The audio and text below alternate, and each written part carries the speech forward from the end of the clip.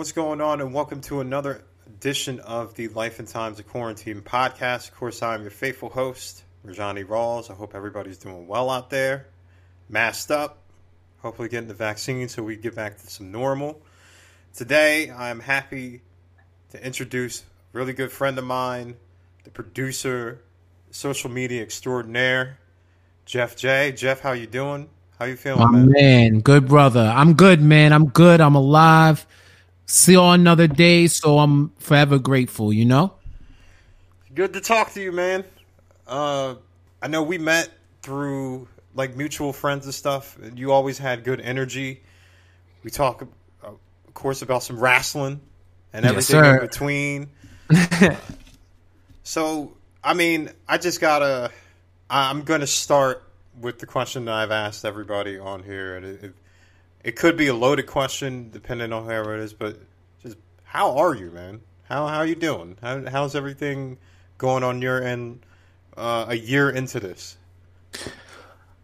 Overall, man, I'm in a great place. I'll say overall. Of course, you know, the last couple of weeks, if you're a black person in America, you're having to reckon with a lot of things with his latest brother, Dante Wright, who lost his life, and wondering where the progress is and when things are going to change.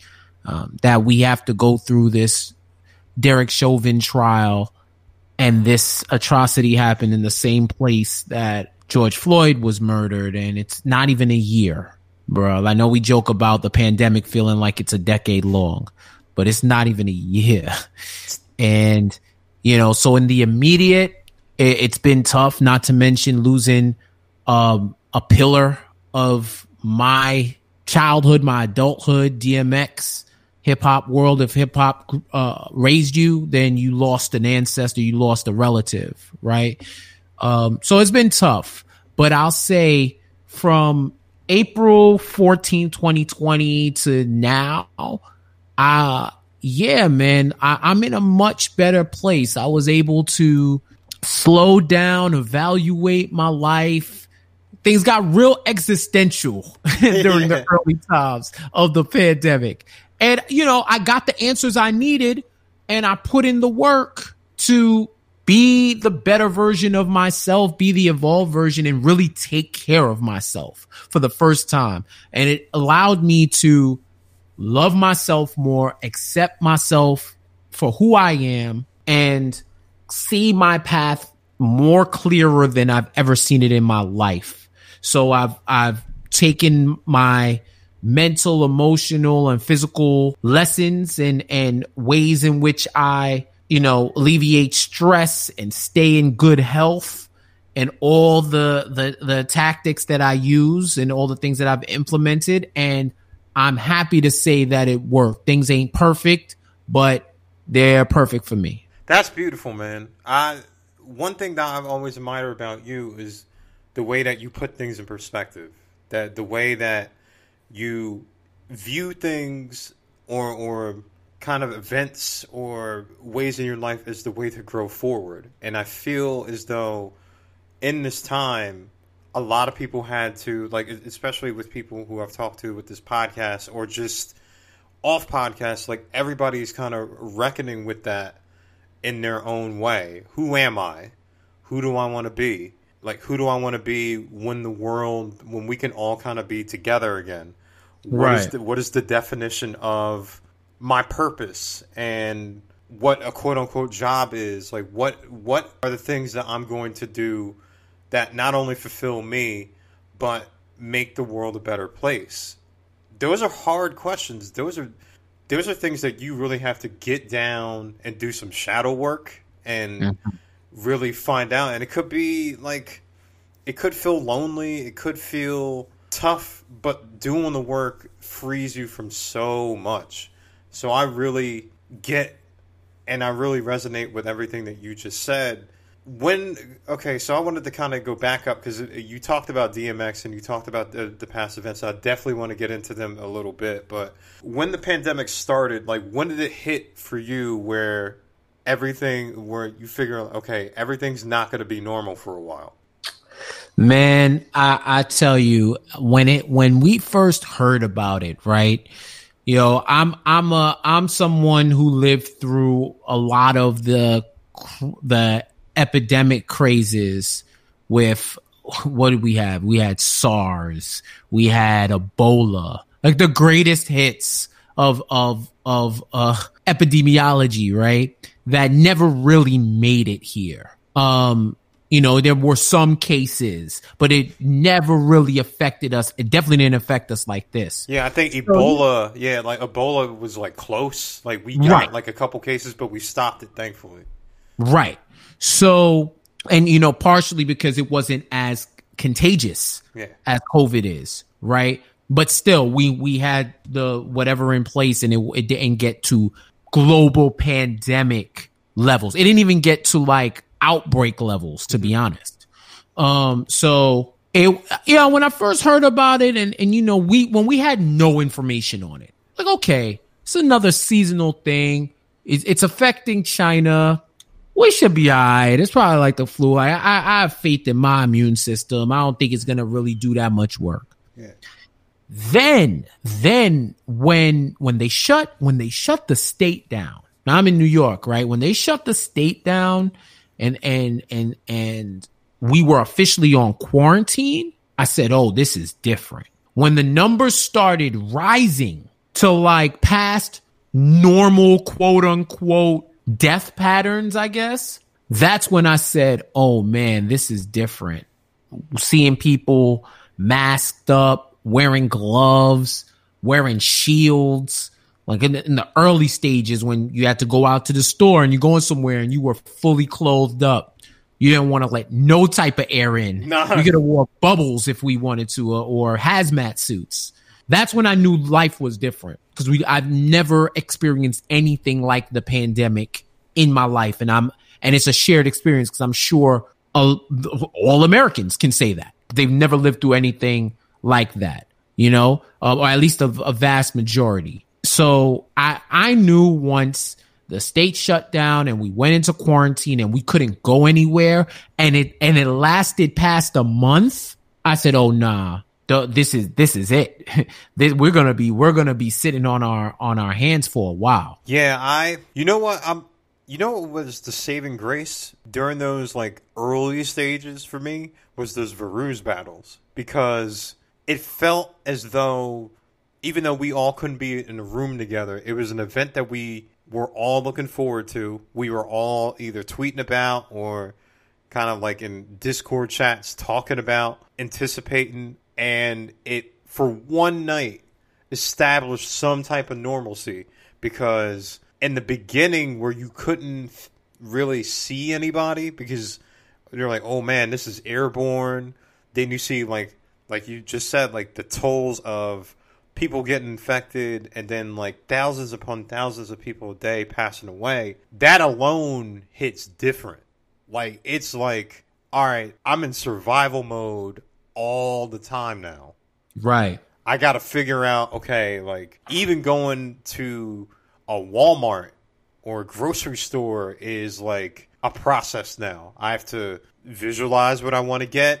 I don't want to stay in there too long. I got to prepare myself for standing in the line for however long. And I'm in and out. And then when I get home, it's a process. I got to wipe everything down. I got to make sure that mask and everything's on, and just hope and pray for the best.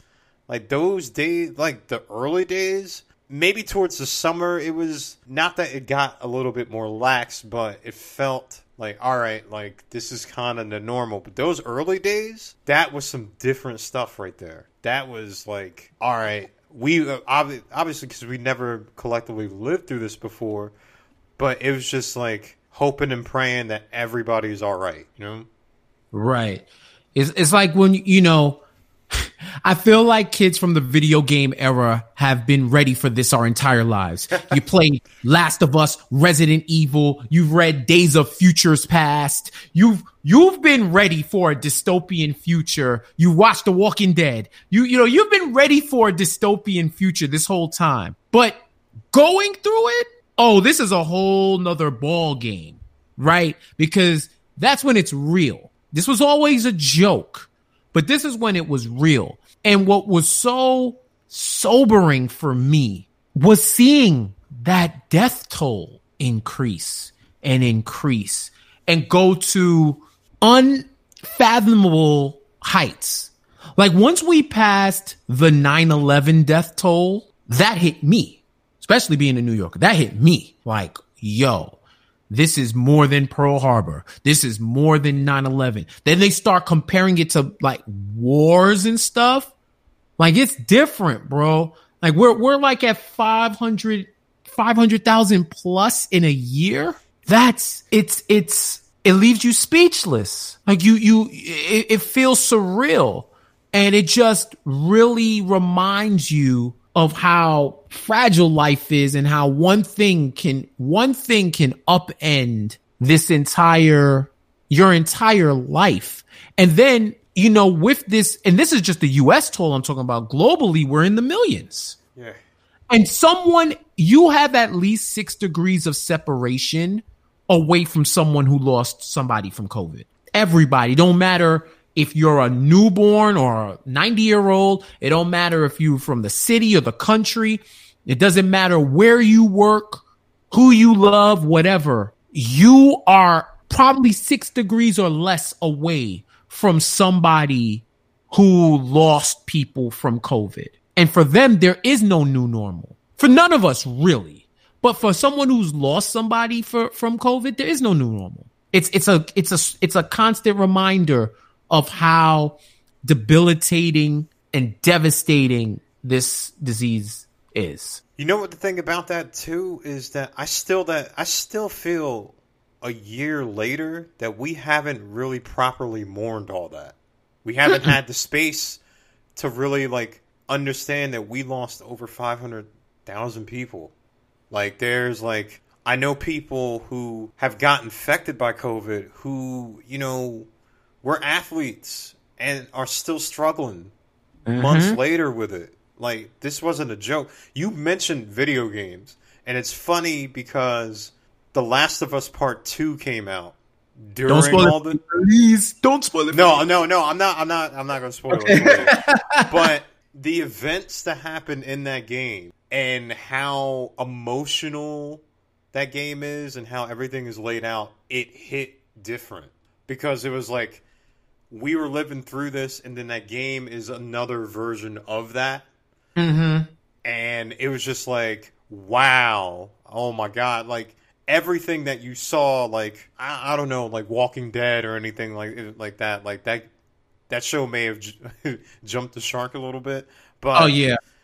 But, like, apocalyptic stuff or anything, like, kind of emotional, like, you feel more connected to that because it really felt like we were living in some Days End type right, stuff. The last days, yeah. It's just like, all right, man, like, it sucks because, like, I know you and I, like, we like to talk to people, and we dove into making projects. That was how we cope. But the fact that you couldn't be around people, or if you were around them long enough, you can possibly get them sick. That was something that really not only messed with people, but messed with me. It was just like, all right, if I went to go visit family, I'd have to stagger how I did it and make sure it was a warm day because I wanted to be outside and check on everybody to make sure they weren't sick 2 weeks later. It was just like you had, and then afterwards, it just became life. It became a routine. And I think now that it seems like things are starting to turn and the engines are starting to go, that how hard is it to break out of the routine that we've been living in for the past year? Right. And think about, I'm going to speak to what I know. Think about being black in this country. Every day we left our house, we fear. There's some level of fear for your life. Then you have a whole pandemic that's an equal threat to you. And I'm sitting here trying to figure out which one is the worst threat. Yeah, absolutely. It felt insane. It feels like we were living in 2 pandemics. Right. And one is a generational pandemic. The other one, at least there's medicine that can quell it, right? But yeah, there's gonna be it's gonna be interesting watching how we integrate our current way of living into the aftermath of the pandemic, because that's what's gonna have to happen. If you listen to anybody who's had to have the conversations with their job about when do they go back in the office, this is one of the biggest struggles. Oh, yeah. Because now, for many industries, it's been proven that you do not have to be cooped up in an office 5 days a week, 8 hours a day for 3 summers, a different world like Cree Summer, to do your job, right? So now what? Now, are you going to work with your employees to make a hybrid 21st century work schedule, or are you going to demand that you automatically go back to the way things were? And I'm speaking, of course, about jobs that have the flexibility to work remote. Some jobs you just can't do, but it's going to be interesting to see how people integrate new normal into trying to get back to the old normal. Because, are you going to end the healthy life practices? If now you have to go back into the office, what does your new morning routine look like? Where's your appreciation for time and valuing of your family? Like, is that going to go away? And how do companies adapt? How do people adapt? It's really going to be interesting. And I know there's going to be a lot of folks that struggle with it. They're going to say no. So, right. There's going to be a reckoning, man. They're going to say no because, like you and I are talking about, we have cultivated a new sense of self. Like, it's just like things feel different. Maybe, we don't need to be in the office 5 days a week. Right. And if you think about that, a lot of that is unhealthy. Like, you think, building your day, you get up, you get ready for work, you spend time commuting to work, you get to work, you're doing things, you leave, you spend time commuting back to try to do things, and you don't even spend a lot of time at home. Maybe you spend, you know what I mean? Like, it's like you spend more time at work than you do at home. But then there's another caveat to that where people were finding where if you work at home, that divide kind of creeps into your home life. So it's like, all right, maybe I could work another hour since I'm home. Maybe it's not going to feel that way, but you're not unplugging. It's just, it's a crazy schism that we have to kind of try to figure out. And also the way that we view relationships, the way that we view relationships with, like, romantic relationships with ourselves, friendships. I feel like a lot of that is going to be is different. I feel a lot of people have done some self-assessment and assessment with the circles that they've kind of been around. It's like, who am I now? Maybe there's people that have gone closer together, and then there's some people that figure out that, you know what, we are different.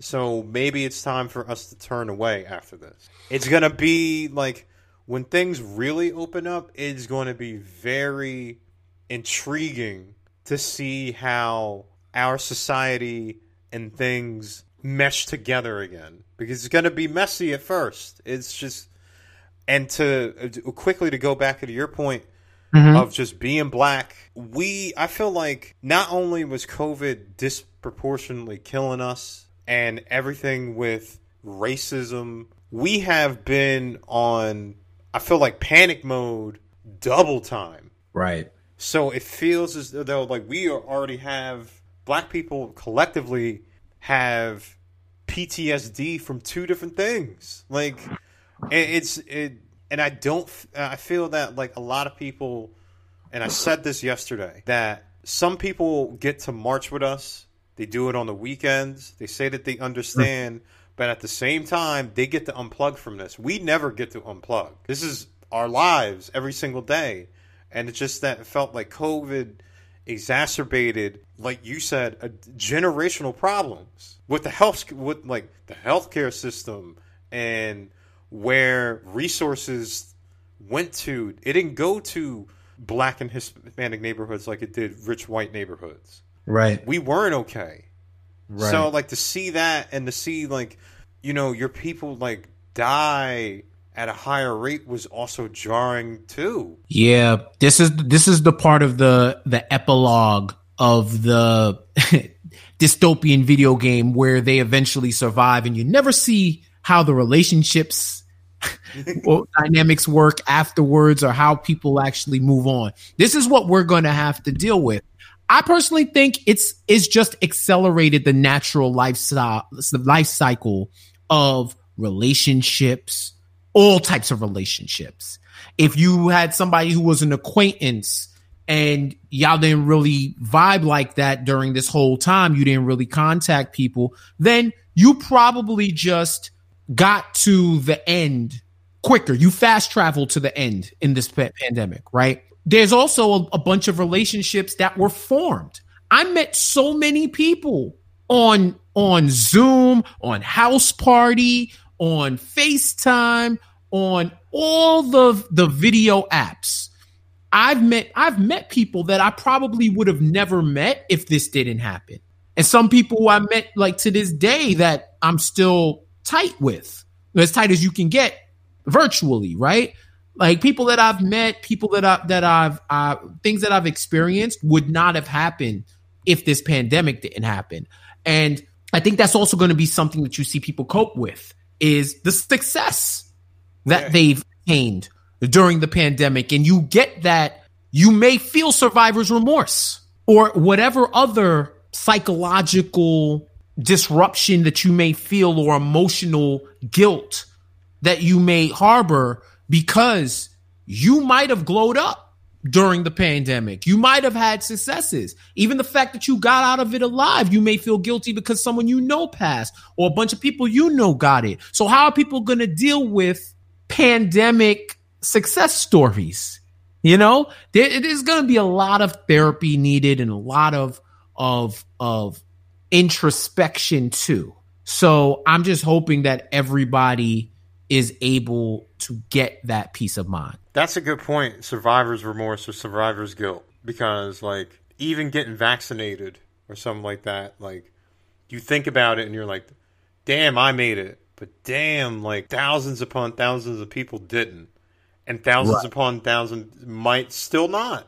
Like, it's just like, and even with the people who have long haul COVID, like they still haven't gotten their lives back. Like, you said like healthy people who can't even walk up the stairs without losing their breath. Or I think Jason Tatum said that like he has to use an inhaler now. Like that's crazy. That is a full-fledged athlete that COVID like changed. It's an event that it's going to reverberate long after this is quote unquote over. It's going to, I don't know. Like that's the one thing that I worry about. Like, like we're going to have a lot of residual damage to this. And some of that we didn't even need to have to happen. Right.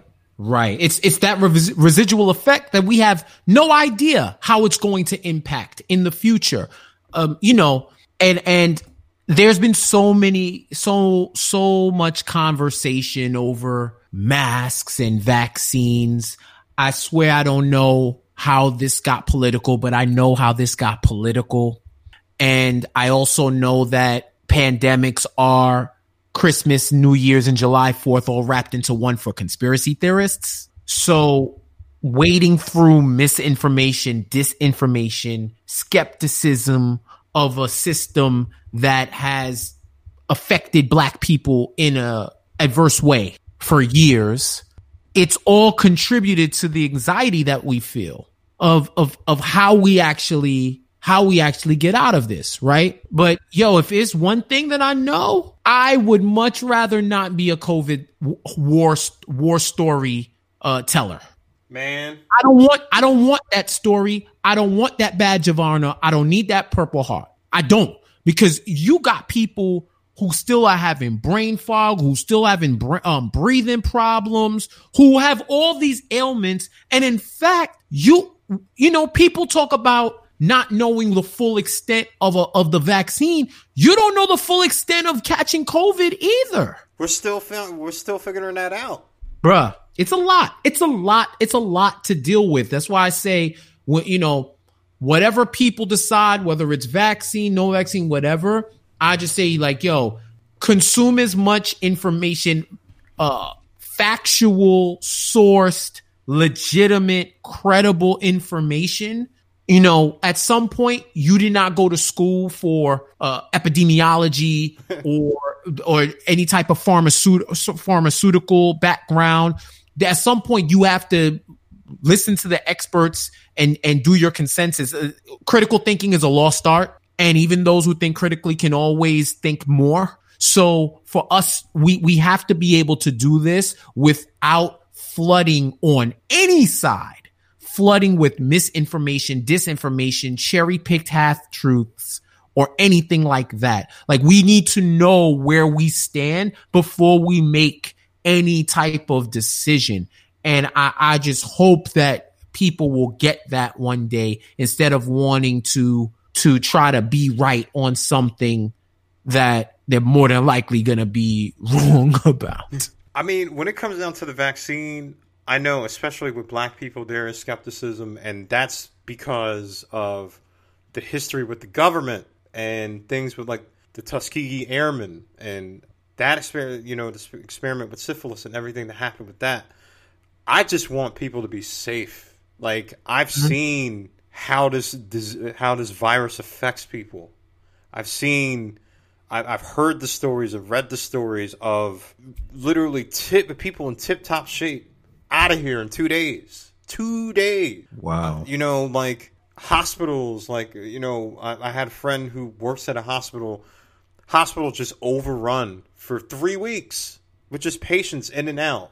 And all ages too, not only old, but our age. And I think that like things with like brain fog and stuff like that, for two creatives like you and I, that would be devastating. So, I mean, I just urge like for people just to be safe. I know that we all have, quarantine and COVID fatigue. I sure do. I want to get back out there, but I also want people to do the best things possible so we can be in our best, health-wise when we do. You know what I mean? I don't want people to have all these ailments because, like, even a year later, we're still learning more about this virus. Like, it's still an ongoing process on how to treat it.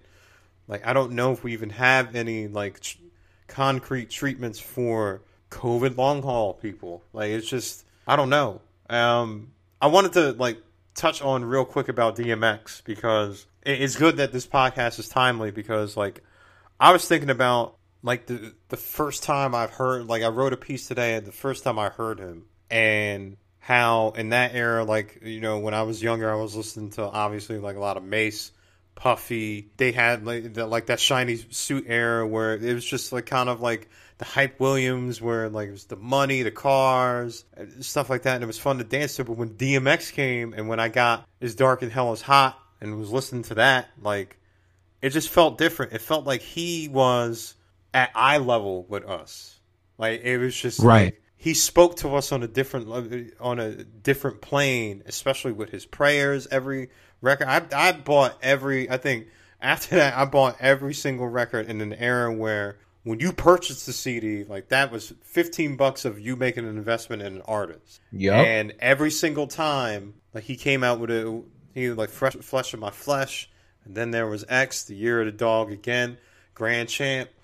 I bought it because it was like, with every single prayer that he had on these records, you could tell where he was in life. And he was transparent enough to say the highs and the lows. And especially coming up as a kid who was trying to learn how to pray.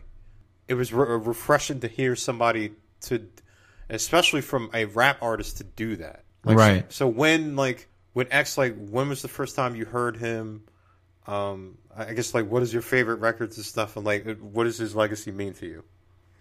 Yeah, man. I think the first time I heard him was on was Get At Me Dog, and I probably heard him. There's the first time I probably heard him was on a DJ Clue mixtape, because Clue had the pulse of the nation when it came to breaking new songs, mixtape songs, that was it. That was our Dat Piff. That was our OVO sound. The DJ Clue was the predecessor.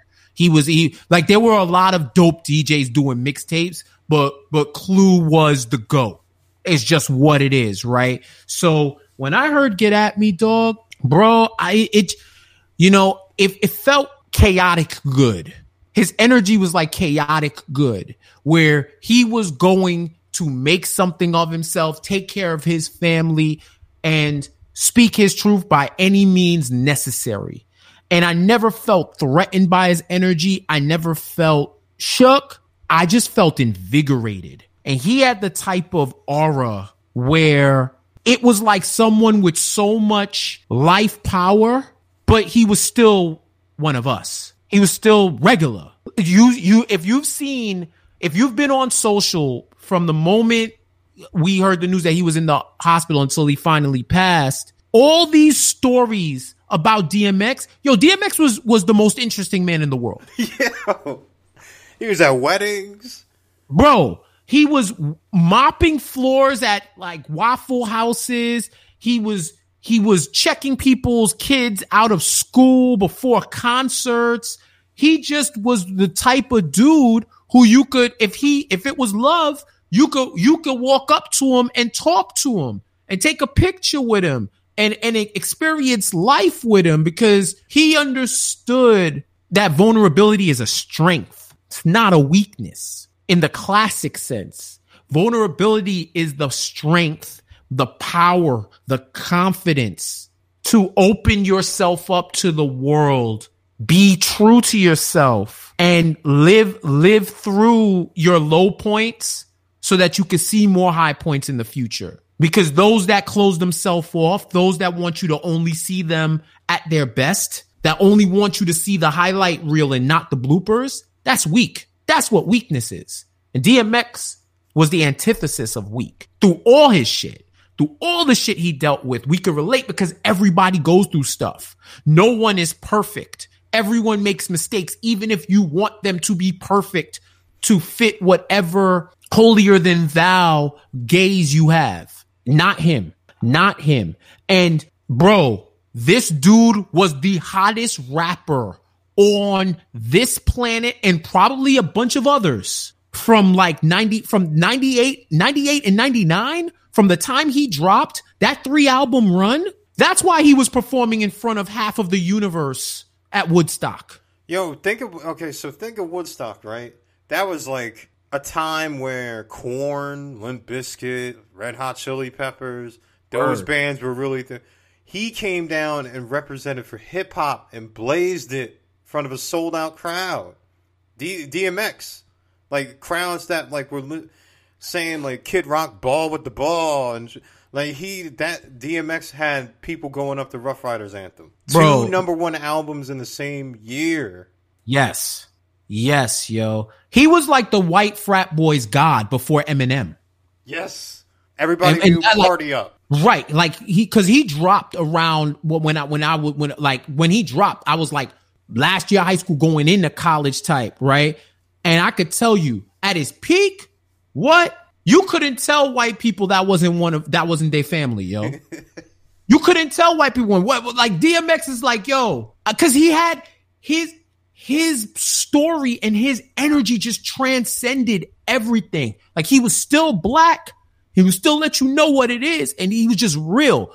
You know, time reveals the real. And it's no coincidence that all of these stories are coming out now, right? It's like, why haven't I've heard some, but not all of these, because they weren't moments to capture for content. This was just him living his life. And realness is something we all can connect to. Because more or less, if you've lived life, you can identify what's real and what's fake. And like I said, DMX was the epitome of real. Like, and not even just his albums, man. This man has a feature list that's impeccable.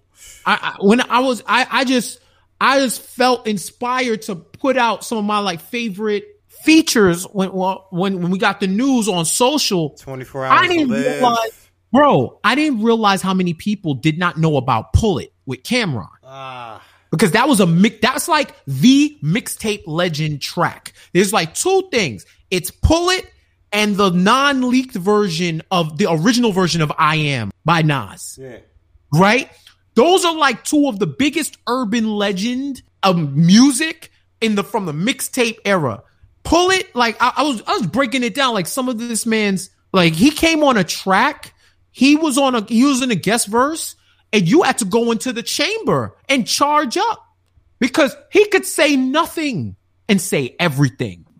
Oh man, because I'm saying like 24 hours to live, like yes, 4, 3, 2, 1. Like everybody like brought back up that Showtime at the Apollo clip where everybody went crazy when he came out. Mm-hmm. Like I'm thinking about the Rough Riders album, the Volume 1, some X shit, like his and Bug Out. Oh. I played that. Oh man, like it's just we lost the giant, yo. Like it's crazy. Like and it's like you just said, it's not only through his music, but like the life lessons that he gave, and it is even though that he kind of came off aggressive because that's what like his early life, and he was still kind of go through that pain. There was so much warmth there and love still, like you know, it felt like if you were really genuine, you could really approach X. And like he embraced you, and like that's why like for me like when I listen to his music and see all these stories of him just kind of popping up, being there for kids, going like I said like going to random weddings or like going and like taking pictures with people kind of frame addiction as like being a failure or something like that, but addiction is a disease. And to me, X didn't lose that battle. Like he fulfilled his purpose on earth. He gave us the lessons that he had to give us. And like, fortunately, like his time was up here, but like he'll live on, you know? And I was sad. Like, of course I was sad because that was a big part of my life in my musical journey that like literally every time this dude dropped something, I listened to it ad nauseum. Like I said, like, you know, the time where you listen to Hot 97 and you tried to get cassette tapes and record stuff off the radio to the point where like the DJ don't cut in. So you had to time it right. Like and literally every time he was on the radio, every time they tried to drop something new, I listened to it because it felt, like I said, it felt like so direct. And people were probably thinking like you were like a teen, like what do you know about? But like that's every black kid. Like he was speaking for us and everything that kind of like we went through. Like it felt like we had a champion.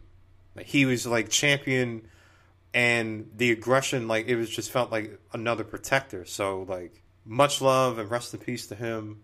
I mean like he's with the giants like Tupac and Biggie. Like we've lost so many people within the past year. It's crazy.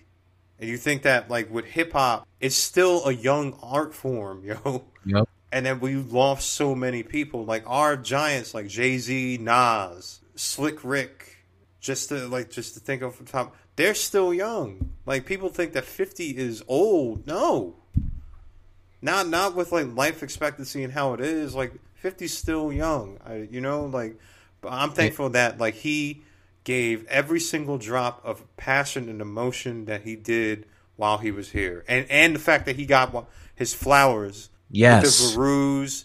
And then I was watching the Drink Champs over the weekend where Nori and them were just showering him with praise and love. I'm like, thank God that he felt that before he left, because some people don't. Right. And that was my biggest thing, man. It's like, yo, X, you were loved. I hope after that versus they were showing him the comments and showing him the social chatter and showing him what everybody was saying, because, clearly I'm not aware of what happens in the afterlife and whatnot. But, I just hope he just got that same energy that he gave to us for years. And I'm really hoping, man, that our generation of icons and people who contributed to the culture in the way they did, that they can just, existentialism aside and philosophy aside, can just live a good expectancy away from demons and troubles and just like get old and gray. Be like Bill Russell at in the NBA sideline. You know what I'm saying? Like I want to see that. I want to see like old Hove, old Nas, like 20 years from now getting a Lifetime Achievement Award and people coming, the stars of that era coming back to honor them and rap their songs and do these things. Like I'm really hoping for that, man, because, you know, as I'm talking to you right now, I'm staring at Chadwick Boseman and the Black Panther poster. That was another loss that that shook me, because even younger. Yeah, and it shook me because like I had saw the Five Bloods for the first time right after it happened, and spoiler alert, like if you've seen that movie and the events that happened, it's eerie, especially after, you know, and like reading the story of him, you know, being sick and still doing that movie. You look at that. And I know we're big MCU nerds, but just as an actor, and I was like, yo, he's just getting started, yo. And like he had to leave. And I'm like, damn, we're not going to see that brilliance. We're not outside of Black Panther. I mean, I do, like, selfishly, I wanted him to do more Black Panther movies because I felt like he was the perfect person for that role, but I'm like, yo, like we're not gonna see that anymore. Like we're not gonna get a chance to see him go with the Sidney Poitiers or Samuel L. Jacksons or the James Earl Joneses, because that's who he would have been with. I could see him winning multiple Oscars, and I hope he does for Ma Rainey's. He should, So like, that was a loss that hit me hard too. Yeah, man, and you know, it's like. They're both tragic. One due to two ravaging diseases, right? Addiction and cancer, right? And it's just these things just plague us and ravage us, and we have to deal with so much from the inside and the outside that it's dispiriting, yo. I'm not gonna lie, it's dispiriting. But you know, funny enough, I saw John Cena tweet this out where he said, "Live for life and not for legacy." And John always got to come with the wisdom tweets. Yes, John Cena's quotes be hitting. If it's him or wherever he's getting it from, his quote game in the notes app is fire. Like he got all the captions saved, right? But yo, when I think about it, they were living their life, and the way they lived their life became their legacy. So that's something that inspires me to live my life, and be confident that how I live my life will define my legacy, and I'll leave something. If I can leave a fraction of what these brothers left, I will be pleased. Amen to that, because that has been on my mind with the recent events, and even last year with George Floyd. I'm like, man, all right, like what am I doing to leave for the children, you know, coming up after me, or the young people coming up after me? What world am I cultivating for them? Because I don't want them to live what we're living through. I don't want them to experience the ugliness and things that we're going through right now, because with black people, and especially with, you know, the throes of capitalism, where something like the Capitol will happen, or something like George Floyd happens, and the next day you're supposed to, like, all right, well, it's back to work. Black people have had that weight on them for the entire year. Right. And it's like, we need time to chill, to process this, because it's tough. And like I said this yesterday, and I'm sure I don't care, but like people got upset. Like my white friends don't they don't get it.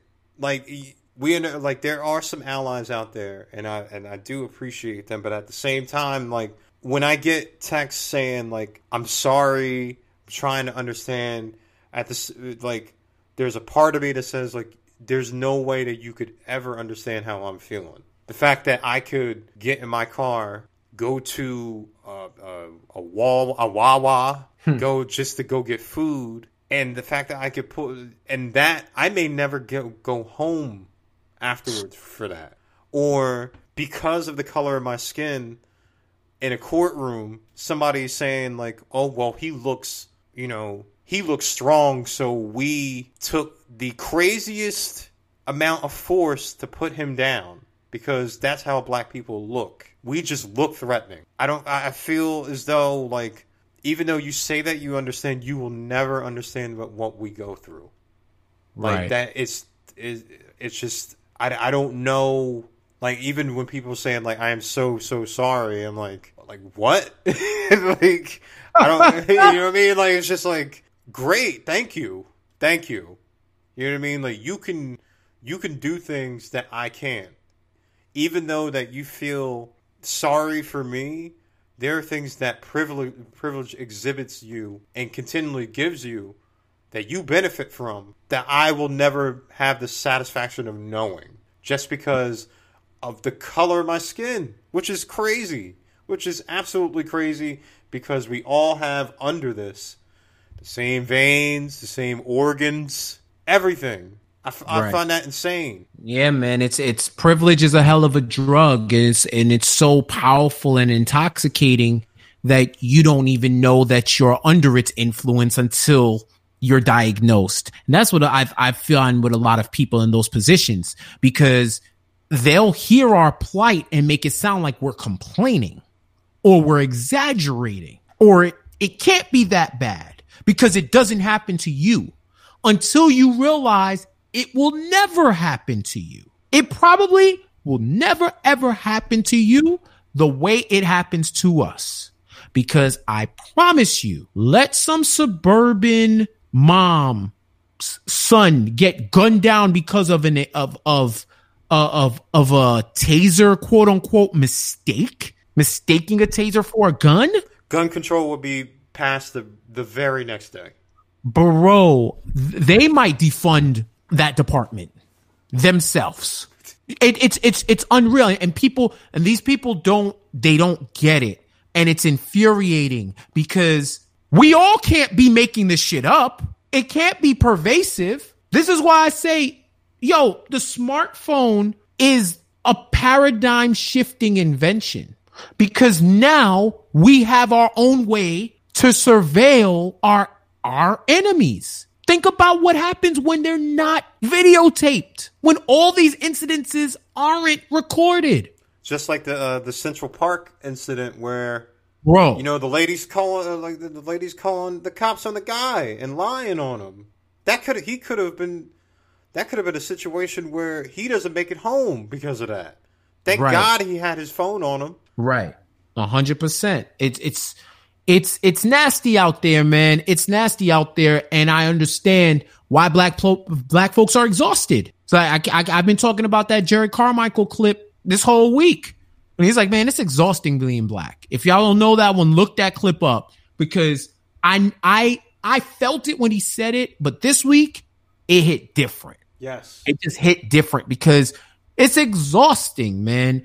It's exhausting. Like, this country should get on its knees and pray every day that black people don't retaliate and treat this country the way it's treated us. Because that happens and there is no more United States. Point blank, period. Point blank, period. There is no more United States. So it's a trauma that you don't recognize. You discredit, and all you got to do is just be a good human, be empathetic, listen, hear another perspective, consider the fact that you may not be aware of what's going on or your lived experiences are different, because sometimes a lot of folks won't understand unless they see it for their own two eyes. And then even then they'll try to excuse it. The fact that angry black person can be a justifiable defense against a murder that the world saw, and yet they would still go for that defense, knowing there's a good chance it works. It's all you need to know, man. The fact that, I haven't been watching the trial because it would be too upsetting for me. we saw the video. We all saw the video footage, and to hear what the defense is putting out there, phenylaline or like that drug, exhaust, like stuff from the car exhaust. I'm like, well, how the hell? Like, if that was an issue, it wasn't like George Floyd was huffing it. He had to be down there for a reason. Right. He had to be at that level for a reason. It's like anything that, like, oh, well, like, we were scared of him. I'm like, you had your knee on his neck for 8 minutes. Like, what were you scared of? You had this man subdued. He was in handcuffs. It's just that I feel like no matter what we do, no matter, and I was looking at the Jimmy Fallon thing, right? Where he brought one white girl up there to do all the TikTok dances that black people invented, that black girls invented for TikTok. And I'm like, no matter what we do, you love us when we entertain you or make you laugh or make you forget about the existential things that happen in your life. But when we stand in front of you and ask to look and say, as humans, you can't do that. You just look at us. It's either, things like stick to sports, you know what I mean? Like those things, or, you know what I mean? Like you're being too loud about stuff. You're being too boastful. If you advocate about black, you might not get this job or things, you know what I mean? Like I'm advocating that because I just want to live like you do. I just want happiness like you do. I earned that. Right. My friends have earned that. We work hard as hell in a country that, throughout history has treated us like shit. And it's just all coming in the wash. And the reason why I keep fighting, even through exhaustion, even through sadness, is because I do not want this for my kids. I have come to the realization that I will not see the progress that I want, or I might not see it in my lifetime, or I may see it when I'm old and gray at the end. Mm-hmm. But I'll be damned if my kids got to fight the same wars that I had to.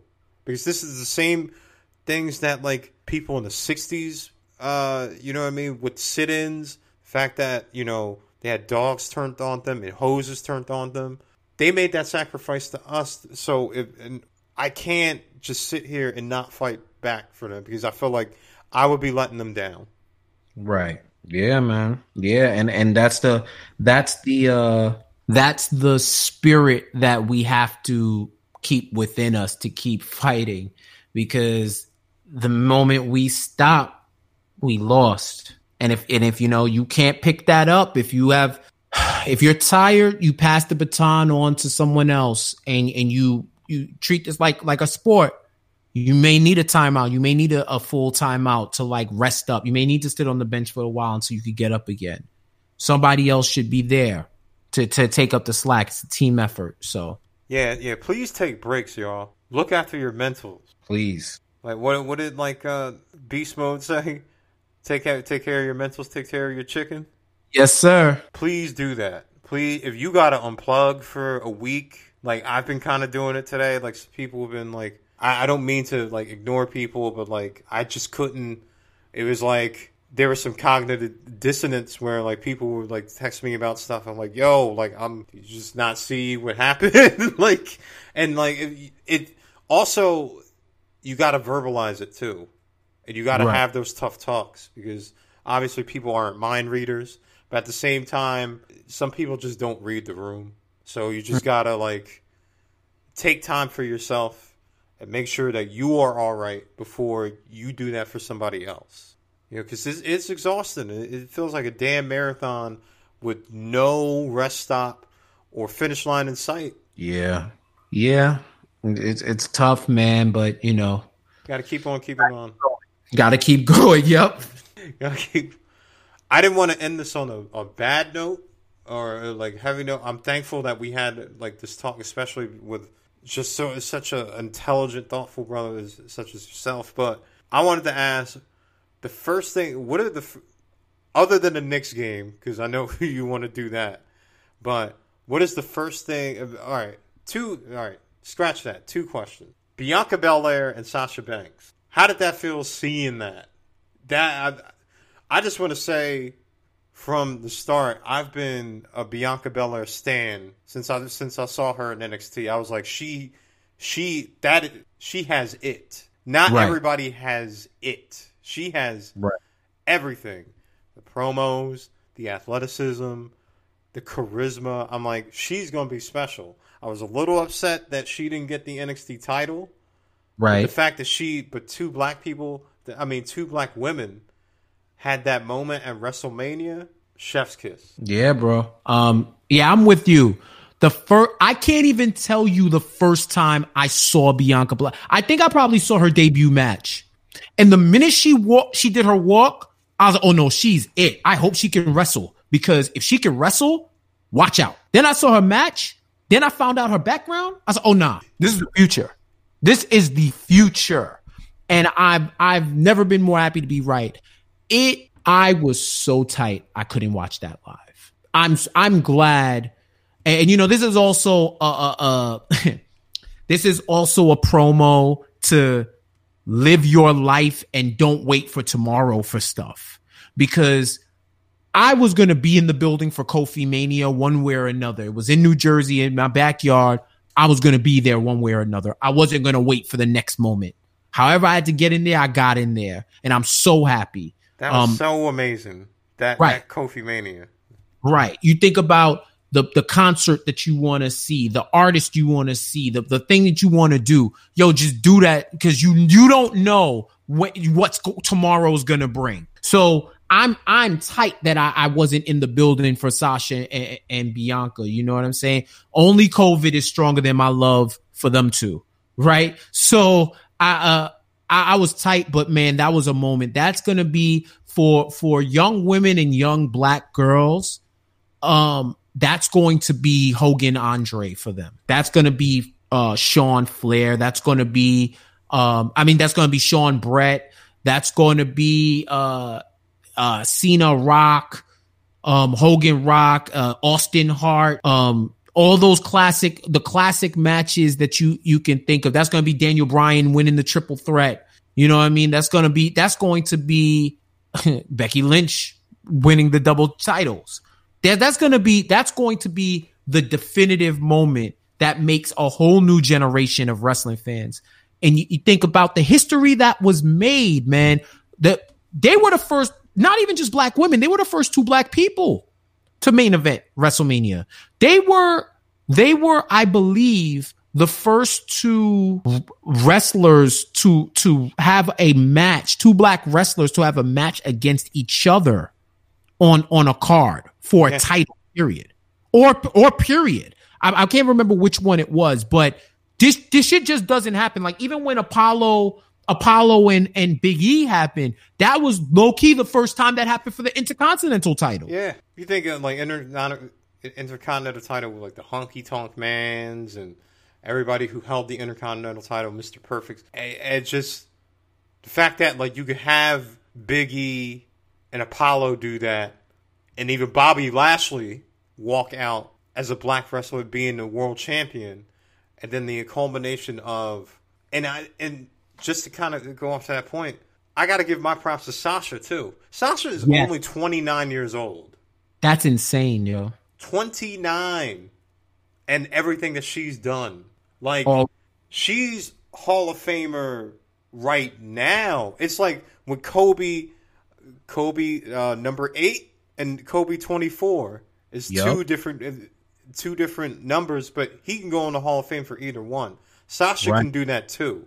And the fact that like they had the type of match that they had, and Sasha wrestled her style, and you could tell that she was really the student of the game, and Bianca can show how much of an amazing athlete she is, and her winning that title, it made me feel like so proud, just like when she won the Royal Rumble. I'm like, yo, they hear it, strap a rocket on her. That's it. She's out of here. Go. 100%, man. And go ahead. Who would have thought that like the WWE would be this inclusive right now? Not like that other company, but like, but like the WWE, the fact that we are looking at Bianca Belair, women's champion, SmackDown, Bobby Lashley, men's champion for Raw, Apollo Crews, Intercontinental champion. What? MSK. You know what I mean? Like, bro, you remember there was one point, like, I think in 2019, where I think AJ Styles was the only white champion in Raw or SmackDown. I think I posted about it once, but it was nuts. Every single title, even the 24, you know, because it's like, that's always going to be black.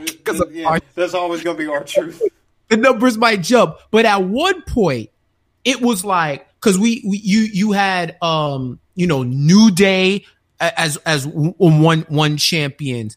I remember it was like Rich Swann was the cruiserweight champion. You know, it was like 7 of the 9 titles that were held by people of color. So it was like you were black, you were Samoan, you were Japanese, and I think it had even extended into NXT too. Yeah, right. Because even now, you Profits. Got MSK, you have Shotzi and Ember, you have Raquel Gonzalez, you have Karrion Kross, Kushida, Gargano, what title am I forgetting? And Bronson Reed is going after that. Right. So I think North America cruiserweight, both worlds tag and now NXT women's tag team, right? Two out of the 1, 2, 3, 4, 5. 2 out of the 7 championship belts are white guys. Everyone else is like non-white, right? Like ethnically non-white. So it's nuts when you think about where we were. Like when we were kids, when you saw a black champion, that was like seeing a UFO in the sky, right? It was just it was either Hogan or Shawn Michaels. Right, exactly. So, and you know, as much as I love Stone Cold, that's my GOAT, you know, it was that. So it's just, it warms my heart. It's great to see Sasha is a ring general. You know what I mean? Like Sasha should be in Imperium right now because the mat is sacred. The mat is sacred for Sasha Banks. She might as well be in Imperium at this point. But she could go be the Mandalorian right now. And she's had a top 3 career of any woman ever. Any promotion. She's had a top 3 career. She could go be the Mandalorian right now. You know what I mean? And go fight wars on Disney Plus if she wanted to. Like, she's certified, bro. And Bianca, man, for someone who did not watch wrestling growing up, she's just one of those elite athletic people who can see something and be the best at it if they put their mind to it. It's like those annoying people who just pick up things and then they're good. It's like, you just learned this. I've been playing this game my whole life. How are you this good? You never played basketball in your life and you get on and you dunking on people. Oh, it's just that acumen, that skill to just pick up things on the fly, and then you're automatically naturally gifted and good at it. It's scary, bro. So I was extremely pleased. It's black girl excellence, man. Yes, sir. It's just so fulfilling for that. And I know that Bianca has, I hope they do this. She has the legs in that title reign and all the possibilities I'm thinking of everybody she could face. It could be long. It should be long. Like, don't cut that off at the knees. And I know Street Profits are, you know, they're going to be on their way back to win the tag titles. They should. Right. Yeah. Like, for somebody who was a kid and saw Hogan always win the belt, or Ultimate Warrior, and that didn't really, or like, you know, when a Ron Simmons won, that was great. It was like, oh my God, like, you know what I mean? Like, they gave a title to a black man. But I think it was The Rock that was really in the title picture, who was like a person of color then. And the fact that, like, you get to see it now, and the fact that you could have, you know, the Bad Bunnies come in and bringing like, you know, the Latinx audience. It's a great thing. It's a great thing when something that you love can see you and be more inclusive. Like everybody who just wants to listen to, I'm not knocking like things like Godsmack or anything like that, but like let's let everybody in on this. Like it's not fun when it's just an inside joke. Like when you can bring up wrestling in conversation. Like a friend of mine who doesn't even watch wrestling sent me the WWE Bad Bunny picture that said that she was going to buy it. Like, telling you. Yeah, man, it's a phenomenon, bro. And remember, most of the people who talk about representation not mattering have seen people who look like them in every walk of life, every level, and have been flooded with it. So, of course, they don't cherish it like others will because it's normal for them. So why should it matter? You know what I'm saying? Yeah. It does. It does. The same way great role models in your family and in your community matter for you to see, because what you see, you're going to emulate. It matters to see that in popular culture, too. You take it for what it is, but it does matter. So, and it's also great business. It's excellent business to be inclusive. Vince likes money. Right. If you like money in the 21st century, you better be inclusive. Or else have fun getting your money from one set of America, or whatever the case may be, and it's not, and it be the quote unquote majority, you know.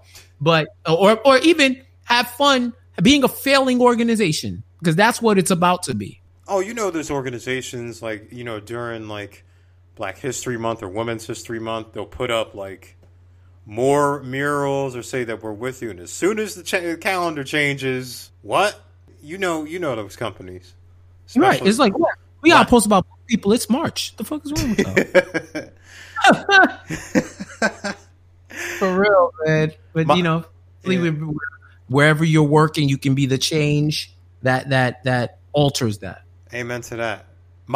So like last question for you. What is the first thing you're gonna do when things are safe and open all the way back up? Damn. That's a good question.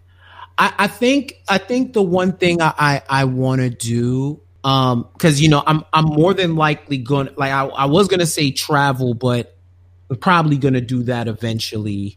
I want to go to an event, with people I know, and not have to take a COVID test, not have to worry about distancing, not have to wear masks or nothing like that. Just be able to just get up with people randomly again and see people in different parts of the city, like, oh, what's up? What's going on? Or hit up a day party or go to like a game night or whatever and have no fear. That things that I miss, man. I'm all about connecting with great energies and meeting up with great people. And, you know, we could do it safely now, but I don't want to be restricted. You know what I mean? Mm-hmm. I tell you this much, though. That mask is on me for travel from this point forward. Absolutely. I've been waiting. Y'all been joking on Asians for a minute. Look at you now. And they had the right idea. I'm on a train. I'm on a plane. I'm on a bus. I'm masked up. Yeah. Masked up. I haven't had a whiff of a cold or anything since I've been wearing masks. They are staying on, yo. Right, 100%. My brother, thank you for gracing your great energy with this podcast episode. I really appreciate you coming on. Yes, sir. A little bit. Tell people where they can find you. Yeah, man. I'm on all social media at Jeff J Says. I'm also part of the Power After Hours podcast. Me and my dope co-host Chrissy Bree. We talk about all things the world of power. You can find us wherever you listen to podcasts, and you can find us on social as well. My channels, if you love nerd culture, you love pop culture, I'm the commentator you want to listen to. And I also encourage people to find their creative spark. Everybody has a creative energy within them. So I want to convert the negative energy into the positive energy, as earthy and new age as that may sound. I'm big on it.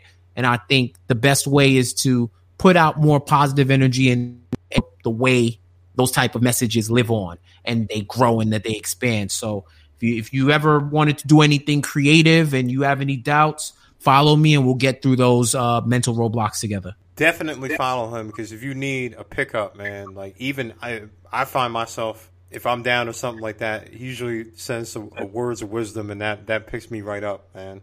So appreciate you, bro.